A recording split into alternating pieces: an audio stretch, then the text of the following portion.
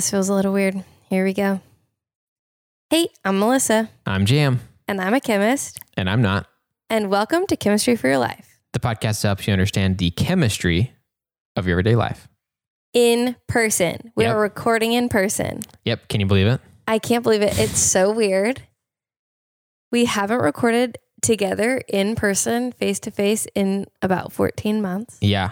And even then, I don't know if we knew for sure it was going to be the last time that we recorded in person, but we thought about it and then grabbed all the stuff from your old office just in case. But we had not done any planning at all. It wasn't like, hey, if this happens, here's how you record on your own, Melissa. Like, we didn't do any of that stuff. No, you had to walk me through it on my old computer. Yeah. That was about 12 years old or whatever. And it was good that we grabbed everything because when lockdown happened, it was locked down. I was not allowed to go on campus. Right. Yeah. Gosh, dude, that's crazy. But I think we did take a photo. We often did like just selfies on recording days for Instagram. So I think we actually do have a photo of the very last time we recorded in person. Was I wearing a red sweater? I think I remember that. I think so. Well, maybe we'll find that and post it. And then we took a selfie today so you can see then and now and how much we've aged and changed. Yeah. Way more wrinkles, bags under our eyes, all that stuff. From The last weight year. of COVID on our shoulders. Yeah. Both of our hair, I don't know if you guys have seen this in a while, but Melissa and I both, our hair's gone completely gray. That's why I'm wearing a hat. So you can't tell. Okay, Jim, on to the chemistry. Okay. So as promised today, we are going to be talking about some recent research related to histamines and antihistamines. Okay. Sweet. So all this research is done in the last 10-ish years. It's not exhaustive. Okay. It's just the ones that I thought were the most interesting, that I was the most excited by. Okay. And then there's one that I'm really excited about, but I saved it for last just to keep you on your toes. Okay. Sweet. I think all of them are really cool. And I received a few requests from this, especially from listener Nikki N. And I wanted to honor that request and to give you guys some more of the current research going on in chemistry. Sweet. Looking forward to it. Okay, so the first one is a 2014 paper. It's published by a husband and wife duo, Regine and Gerhard Greins, I think is how you say it. Wow. I think they're German, but they're at a Canadian university called Simon Fraser University, I think. And they published a study where they analyzed how bed bugs signaled to each other to come and join the feast, basically. You know, somehow they let each other know. And so they took analytical instruments, NMR and a mass spectrometer, and they analyzed all of the chemicals in the feces and skin that the bed bugs shed. They said they had to amass a huge amount of feces, which... Oh, gosh. And from bed bugs, too. It's like these tiny little morsels. Yeah, and one of the researchers just let the bed bugs bite her so that they had something that they could be feasting on, basically. Oh, wow. Which Jeez. I'm not sure how that's ethical, but I guess if you're letting them do it to yourself, it's fine. Right. Yeah. No one else can make you do it, but if you decide to, maybe it's fine. Yeah. So they got all this and analyzed it and found that histamine is in the feces and the skin that bed bugs shed. And that histamine, as well as some other volatile molecules, will attract bed bugs and bring them to one another. So they used histamine and a few other molecules and made a bed bug lure, which attracted the bed bugs to come to this trap and kept them there also. So that was the hard part, was getting one that kept them there. Yeah, interesting. So it kept them there, and they were pretty successful trying in a few different settings. But the hard part about scientific research is now taking that and adapting it to be used safely in homes. Right. And have someone who will mass produce that product. Right. So that's something that is kind of a theme today that we're going to see is there's these really cool prototypes that have worked well in the lab setting. But because it's hard to adapt it, or there's so many hoops that you have to jump through, or you have to get a company who's willing to buy in, quite literally, it's hard to see these actually come to the market. Right. Okay. Yeah. And something that was different about COVID-19 and these vaccines that were made really quickly is there was no difficulty to get people to buy in. Right. Yeah. There's already a very pressing thing happening that people could get on board with. Yes. Whereas like, hey, new bedbug research. Yeah. Or whatever. It's like people, most of us don't encounter bedbugs. Right. And then we're like, how are we going to get on board with that? Yeah. Or be motivated to? Huh. Exactly. And I think that's something some people were concerned about how quickly everything went down with the COVID vaccines. But in my mind, I thought, yeah, that makes sense because there's not waiting to try to get people to be convinced that it's worth it for them to invest into this. Right. Right. Especially the people who have power that like can greenlight things or allocate money or whatever. They're convinced too. Right. Whereas for bedbugs, trying to lobby we try to call up one of our 2 senators and be like, hey, would you please support this bedbug research? They would not return our calls, I'm sure. Right, exactly. So that's an interesting thing that I thought would be good and relevant to chat about. Yeah. Interesting. Okay, yeah. So that's the first research paper that I thought was really interesting. One other comment that I saw, they posted an article about this journal, peer-reviewed paper in Chemistry and Engineering News magazine. And there's some comments, and someone also commented that a lot of volatile organic compounds aren't really safe to have around humans or pets. And so that's another barrier to make it good for use in home, is if they have other molecules besides just histamine that could impact us as well. Right, right. Okay, so that's a histamine article. Now let's switch gears and let's talk about a 2019 paper by Dr. Megan Blackledge and Dr. Heather Miller. Okay. And they're studying antihistamines. Nice. So what they found is that antihistamine, a specific one, loratadine, which I used to take it every single day. I recently had to switch because I had a huge allergy attack in this spring. It's been very bad. Oh, yeah. So is that one associated with a brand name? Yes. The brand name is Claritin. Okay. Good to know. That's what I've been taking. Yeah, I've been all up in the allergy medicine and histamines. And actually because of that, I realized this is kind of an aside, but I went to the store with my friend who needed some sleep medicine and she was going to buy that ZzzQuil stuff. Oh, yeah. And the organic name of the molecule on the package sounded really familiar. And I realized that ZzzQuil and Benadryl have the same active ingredient. Oh, yeah. I've heard that what basically makes us sleepy in Benadryl is the same things that they'll put into things that are actually intended to make you sleepy, like a sleeping pill or whatever. Yeah. And so the only reason I even noticed that or paid attention or cared was because I'd been taking all these antihistamines lately. But I was so excited because we had just finished recording the episode about allergies and I knew why it made you sleepy because of the H1 receptors. Right. Interesting. So that was kind of an aside. Yeah. But still related to histamines and antihistamines. But so this one, loratadine, is associated with Claritin and it's non-drowsy. So it probably works by a different mechanism. Okay. But loratadine can also break up bacterial microfilms and help increase the efficiency of antibiotics in antibiotic-resistant bacteria. Huh. So those are some kind of big words here. Yeah. I'm going to break it down a little bit. So after we started using antibiotics in medicine a lot, some bacteria began to develop a resistance to antibiotics. Oh, yes. My wife has talked about this a ton.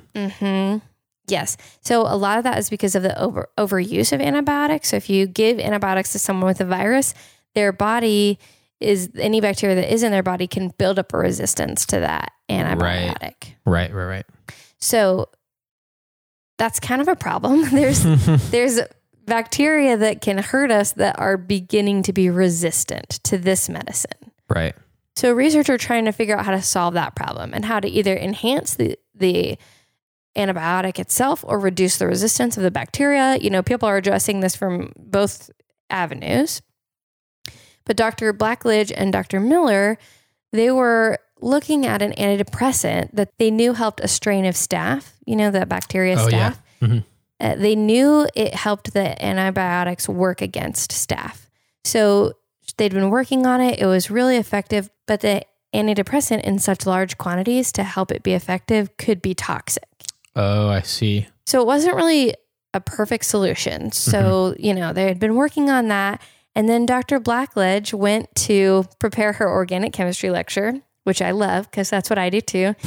And she noticed the chemical structure of loratadine. She just saw it when she was looking through some of her organic chemistry materials. Uh-huh. And it's a very similar structure to that antidepressant. Okay. So a light bulb went off and she wondered, can I use this instead? And it's not toxic in the quantities we might need and be a safer option. Uh-huh. And it worked. No way. So she combined that with like an antibiotic so that it made the bacteria less resistant. Yes, it didn't work on every bacteria. Right. But when she added the loratadine to this strain of bacteria and the antibiotic, it was found to be 800 to 500 times more sensitive to at least one strain. Wow. I know. 8 to 100? 8 to 500, which is a huge range. Jeez, that's crazy. So I'm sure there's like different settings or different concentrations or things that impact how much more sensitive it is. But I thought that was so interesting. That's crazy. Wow.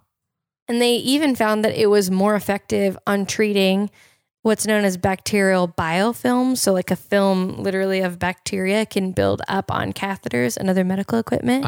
And it's really hard to treat them because they'll be resistant to antibiotics and they just are hard to break up. Right. And when she applied the loratadine to those, it also would break up those biofilms or prevent them from forming even. Nice. Interesting. Isn't that so cool? Some allergy medicine. That's crazy. Just some allergy medicine. That we've all known about forever. And it's already safe for human use. So that probably will be easier to move forward than some other things. Right. Which is very exciting. That's a 2019 paper. I haven't seen any more. I sort of looked quickly at their research to see if anything's happened since, but 2019 is pretty recent in research terms, so it can be hard to get more data and put it out just in a year and a half or whatever. Right. So something else that is interesting though, is in our bodies, loratadine gets broken down to other byproducts. And those byproducts didn't enhance the effectiveness of the antibiotic. Okay. So that means that this particular medicine would probably be most effective as a topical application where it's not in our body. So it's not getting broken down by our body. So it probably would be a cream or something that we apply to our skin and we don't consume it to increase the effectiveness of antibiotics applied directly to a wound or something. Got it. Okay. Or on those catheters to break up the biofilm. Right. Interesting. But it would still be, say you're taking antibiotics inside and they are worried about the resistance of bacteria to it. It might still do something, but just not as effective because it'll turn into other things in our bodies. Yeah. I think they're worried about if it would work in the human body as well as it does on an out of the human body application. Got it. So it may do something, but once it's broken down, they tested that byproduct and it didn't work at all. Okay. So I think they're concerned about that application, but I'm really excited about the topical applications. I would be surprised if we didn't see those starting to be used soonish, like within the next 5 to 10 years to help those bacterial biofilms. Right. So that one was amazing to me. Yeah, that's crazy.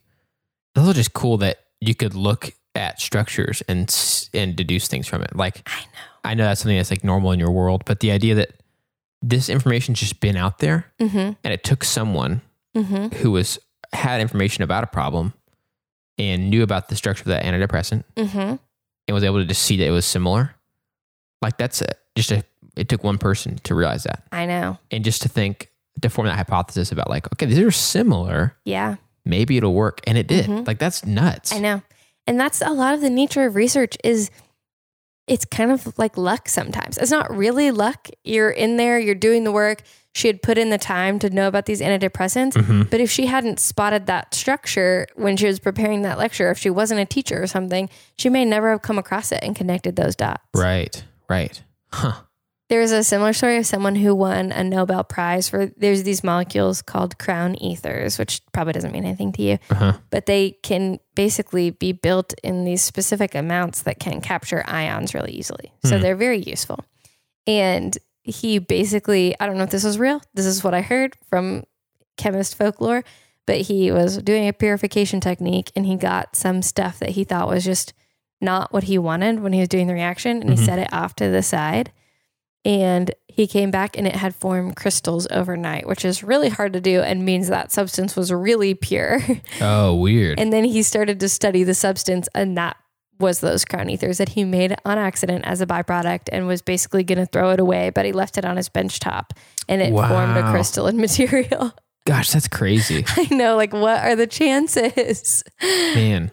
And it's like, it's nuts to think about that could be anybody, you know, just getting really lucky. But when you think about how many chemists are out there doing their normal job, you know, who knows how many thousands of chemists every day are mixing some stuff. The chances of something cool accidentally happening start going up, where it's like, okay, any one of these 20,000 chemists, any day of the week could at some point accidentally find something cool. Yeah. And it's a little bit of laziness. Like, you're not really supposed to leave. It's called a fraction. So it's basically like a flask full of solvent and something dissolved in it, just out on your benchtop. You should have properly disposed of it before you left. Right. But he left it out and it turned into something and it worked out really well. Yeah. So that like little bit of oversight or not doing the number one best, most safe thing helped him out a little. Yeah. Interesting. But you have to be observant enough to notice too. That's part of science, is you have to make observations and draw conclusions. So he noticed what was happening and he didn't think, that's weird, and move on. He thought, that's weird. Let's figure out what the heck this is. Yeah. That's crazy. That's cool. It's like takes the luck and the curiosity, I guess. Yeah, exactly. Yeah. So that's very cool. I was really excited about that story. And just on accident, this was not on purpose, but all of these studies that we're talking about today are actually, there's a woman involved in the research. So that's nice. Been fun too. Yeah. Yay, women in STEM. Because you like women, right? I mean, you like have friends that are women and stuff. I don't really, I personally don't associate with very many women. Right. Just kidding. I have lots of friends that are women. I'm for women in STEM. I'm all for equality. Yay, women in STEM. Yeah. And if you guys have ever looked at hashtags, women in STEM is a hashtag in every single post we ever post. Yeah, pretty much. Okay, so then I'm going to briefly tell you about, there's 2 papers that were before 2010. Okay. I didn't read them too in depth. I'm just going to briefly let you guys know that they showed there's 2 different antihistamines. One of them could aid in the treatment of Alzheimer's disease. Awesome. By increasing cognitive ability for Alzheimer's patients. Wow. They didn't report on the mechanism as far as I know. And another was shown to block a receptor that was involved in the progression of the disease. So that's pretty cool. So both those for Alzheimer's. Oh, cool. Both for Alzheimer's. Yeah. So both of them have different ways of aiding in the treatment of Alzheimer's. So that's another cool application of antihistamines to help us in another area of health, which is crazy. That's so cool to know. My grandmother had Alzheimer's. I've probably talked about that on the podcast before, but just, I feel like for some reason I've heard in the past, I don't know, like 10 years, all these things where there's promise. It's not like it's a one and done fix or something like that, but promise of little things like that could help at least, which is so cool, man. It is cool. And then the great thing about all this antihistamine research in my mind is antihistamines are already safe and effective. Right. So we know the risk of taking them and it's worth it to take them. Yeah. Is relatively low. They're available over the counter. These are safe products to use. And then finding new applications for them that will help us stay healthy in other ways is just really exciting to me. Yeah. Did that paper about the Alzheimer's stuff, is that antihistamine one that's already common that we all take, or is it a specific one that's kind of different? Or do you remember? I don't remember off the top of my head. I know it was published in Nature in 2009, but I can't remember exactly if I have the antihistamine off the top of my head, but I can try to go find it and look. Okay, sweet. So the last paper, this is my personal favorite. Mm-hmm. It was in 2012. Dr. Heather Clark and a researcher in her lab, Dr. Kevin Cash, created a glowing sensor that can be injected into the skin to show histamine levels. Whoa. I know. So sensor, what does that mean? Like it's just a chemical mix that shows things, or is it like a... So originally, I'll sort of go through her research story. Okay. So her research was on organic dyes that you could inject into the skin like a tattoo. Mm-hmm. And they would respond to certain chemicals or molecules of interest. If they interacted with this molecule, they would emit this kind of light. Okay. But that's pretty limited to find organic molecules that are dyes that will interact and emit light in exactly the way you want them to. They're not going to respond to everything. Okay. So they needed a more customizable approach, is a good way to put it. So her new approach was to use what's called nanoparticles. That's exactly what it sounds like. It's a really small particle. And that nanoparticle has a dye inside of it. And she pairs that with an enzyme. Okay. So the enzyme will react with whatever molecule you want, and it can also use oxygen. That's the key that you need for the right enzyme. Okay. So if you have that enzyme, when the molecule that you want and oxygen are both present, the oxygen will be used up, right? Okay. And so will the other molecule. So say, for example, if you have histamine as your molecule of interest, you can find an enzyme that will react with histamine and oxygen. It'll use those up and create new byproducts. Okay. So she did that. She would find enzymes that would do that. And the dye would glow inversely proportional to the amount of oxygen that was present. Okay. So there's normally oxygen around in your body, but if you have an enzyme that's going to use it up in the presence of histamine, then it will start to glow because we're missing oxygen. Okay. Got it. Less oxygen, more glow. Less oxygen, more glow. Got it. So she basically combined these nanoparticles with this enzyme and injected it into the skin of mice with histamine, and then injected it into the skin of mice without histamine. And when the histamine was present, it would glow. And when the histamine wasn't, it would not glow. Oh, interesting. That's cool. I know. That's crazy. So that she would just be able to look, like see that through the surface, like the skin of the mice, it was strong enough to show. I think so. That's my understanding of what happened. That's cool. That's crazy. I know. And they even tested it, this concentration of histamine, this much glow. So based on the glow, they can get a pretty good idea of the concentration of histamine. Wow. Man, dude, that's crazy. Isn't that amazing? Yeah, seriously. But like with everything, we have to take this and adapt it for use in humans.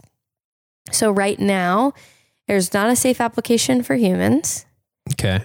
And I don't think they've done human trials. They don't know what toxic impact it could have on your body. Right. But also, it's not sensitive enough.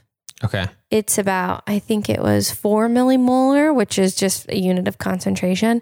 And humans can have histamine levels as low as 1 millimolar, I think is the detection they wanted to get to. Got it. So yeah, it wouldn't help us much at the moment on the human level. Right. So they need to be able to make it more sensitive, and they need to make sure it's going to be safe for humans. Right. So I looked, 2012 has been longer ago in terms of research. So I would think that there would be some updates, but I didn't find any easily accessible. I went to her website and didn't really see anything recently on histamine. So I don't know if that kind of stalled out or what, but even the fact that they were able to make that and see it work in mice is incredible to me. Yeah, seriously. Wow, that's crazy. Can you imagine if you have really bad allergies or something, someday we could just have like a little tattoo spot or something that could alert us to the level of histamine in our blood or something? Yeah, that'd be crazy. Yeah. Like, oh, my arm is glowing, better take an antihistamine. Yeah, that's true. And do you think it would be a little bit ahead of some of the symptoms? Yeah. Like, because if it's already present in our bodies, but maybe it hasn't started causing issues yet, that'd be really helpful. That would be really helpful. Because like you talked about in the previous episode, most of us take antihistamines too late. Yeah. We've already experienced tons of symptoms, but those receptors are already have already gotten a lot of histamine. Yeah. And so the antihistamine we take won't really undo that necessarily super fast or whatever. So it'd be nice to have that ahead of time. Huh. And I wonder too, if maybe they could get the detection limit down low enough. It's just starting to go. Yeah. And then it'll glow and then you could take it ahead of time or something. That would be amazing. That'd be awesome. It's just fun to daydream about the possibilities. That reminds me of Frodo / Bilbo's sword in Lord of the Rings. Yeah. Sting that glows when orcs are nearby. It's like, if we could only have that, and what better enemy to have that be connected to than allergies? Yeah. You know? Oh, it's glowing. There must be allergies nearby. It would also be interesting if even if maybe they don't find like a safe application for humans, that glowing dye could be used. You could take a prick of blood and put it with that dye and see if it starts to glow or something. You know, maybe there's other applications for the same very useful product that we can, figure out. Yeah. Yeah. Good point. Huh. Science is so cool. But in some ways, people will do this preliminary research and that's what they can do. And they'll put it out there. And then you have to hope that someone else can come along and see that and do more. Right. It's like it builds on itself. Yeah. Somebody sees it that's already doing some research in another kind of adjacent area. It's like, ooh, sweet, glowing thing we could maybe apply to this thing that we're doing or whatever. Right. Yeah. Yeah. So, and sometimes that's how it goes. And that's another reason the process can be really slow. Sometimes we'll publish papers and it's a great foundation, but it takes 5 years for the person who can take it to the next step to get where they need to be and to find the paper and then be able to do what they need to do to move it forward. Yeah. Yeah. I was in a conference actually just this morning, and one of the people we were talking to, their lab's main goal is to create new instruments to study how students learn things.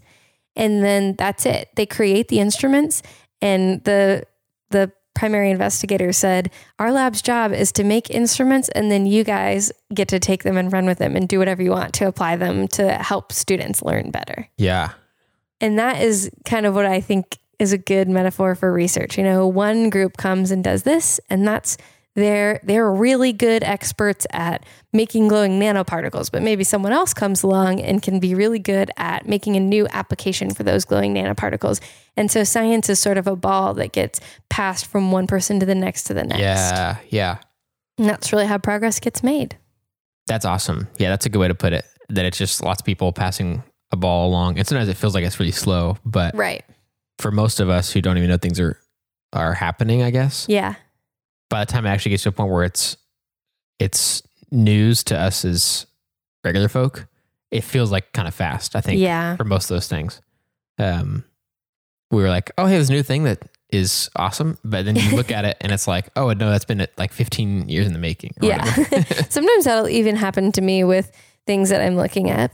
I'm like, wow, this is amazing. This is so cool. And then I realize it's in an article magazine from 10 years ago. Yeah. Yeah. And then I think, how did I miss this 10 years ago? This is amazing. Yeah. Or why haven't we all heard about this? This is so cool. So yeah. Well, that's it for today. That's your update and research chemistry lesson. Awesome. I love it. I love these. Just like a little bit of a peek behind the curtain of what is going down in the chemistry and science world that is still brewing. And it's just cool. I mean, I could probably go look for this kind of stuff, but I wouldn't even know it's cool. And it's so dense, all those papers. So it's kind of cool having it be just boiled down and the cool parts told to us Yeah. regular people. But Well, I'm glad you like it.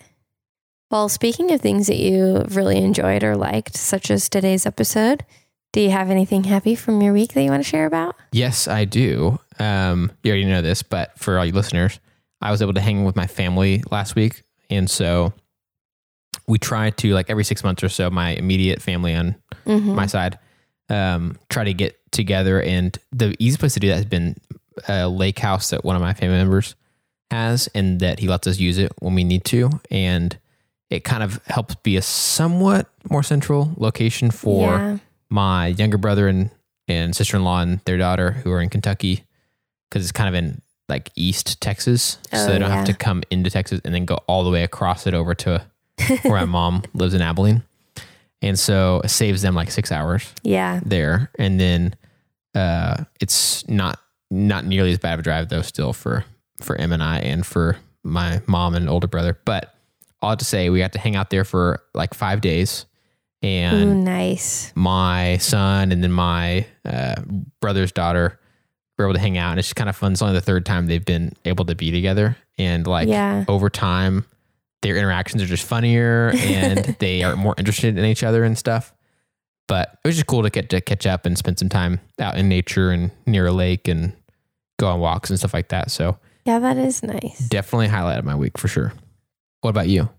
Yeah, so mine's actually pretty similar. I guess with COVID, some of the restrictions slowly being lifted, and most of myself and my close friends are starting to be vaccinated.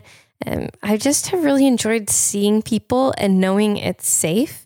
According to the CDC, it's safe for people who are fully vaccinated to interact.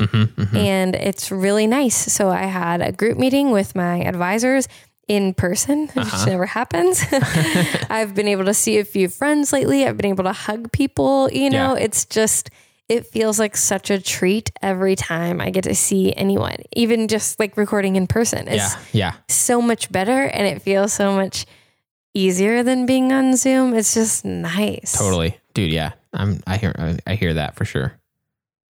So yeah, I'm just happy about that.